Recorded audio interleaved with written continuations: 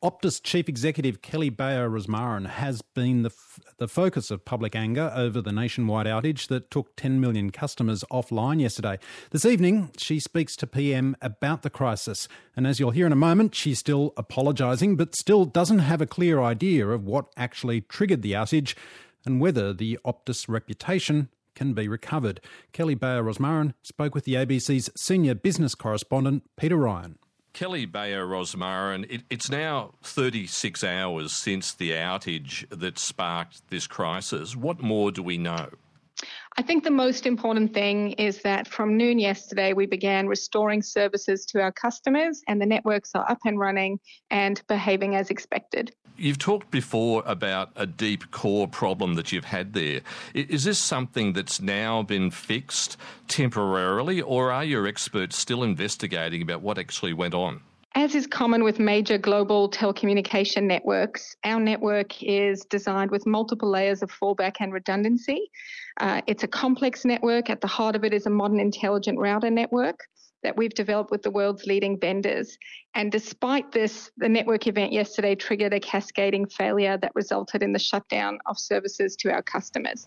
So our first priority was to do everything we could to restore services as quickly as possible. So we're not talking about a Band-Aid solution or anything. You're saying that everything's been stabilised and people can now feel comfortable? Yep. Absolutely. We work hard every single day, 365 days of the year, to try and give our customers a reliable, high-performing, high-quality network. We've been hearing a lot about apologies from you, but what do you say to those customers who are genuinely rattled, especially given that it's a year after last year's cyber attack? Well, look, all I can say is that we understand and we're deeply sorry. We know how important it is for our customers to be connected.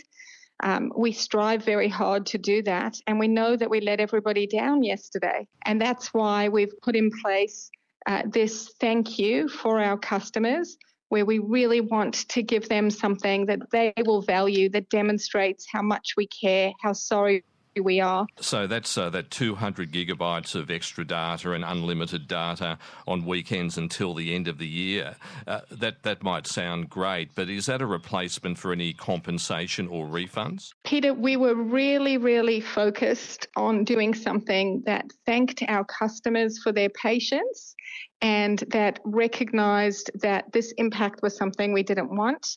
We tried to go for something that was of much greater value than simply refunding people for one day of their service. We didn't think that that was enough. Governments in South Australia and Victoria and elsewhere have expressed their concern at the outage. What have you had to do to reassure them, given the risk that they might break their contracts and go to another telco? Optus really prides itself on giving great service to all of our customers, working very closely with our customers, and we're very, very apologetic of what happened yesterday. We are talking to all of our customers. We're working closely with them. What happened yesterday is an extremely rare occurrence, and we are committed to making sure that it remains that way. You've talked a lot about openness and transparency, but the Deloitte investigation into last year's cyber attack still hasn't been made public. Will you be making that public a year on? So, Peter, at the time we said that we would share learnings, and we have been doing so in many ways, in many forums.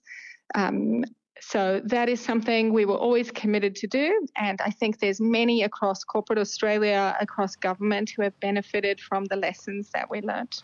The Optus brand has been damaged through this affair over the last 36 hours. Do you still have the support of Optus's parent company, Singtel, given that the Optus board has been in town? Singtel is a fantastic shareholder of Optus. They're very experienced in telecommunications, and they understand that while it's deeply unfortunate, outages do happen. Right, but no one from Singtel's asked you to step aside. You haven't thought about resigning at all? I think we were out of time. I'm so sorry. Right. I hope that was helpful. And that was Optus Chief Executive Kelly Bayer Rosmarin with the ABC's senior business correspondent, Peter Ryan.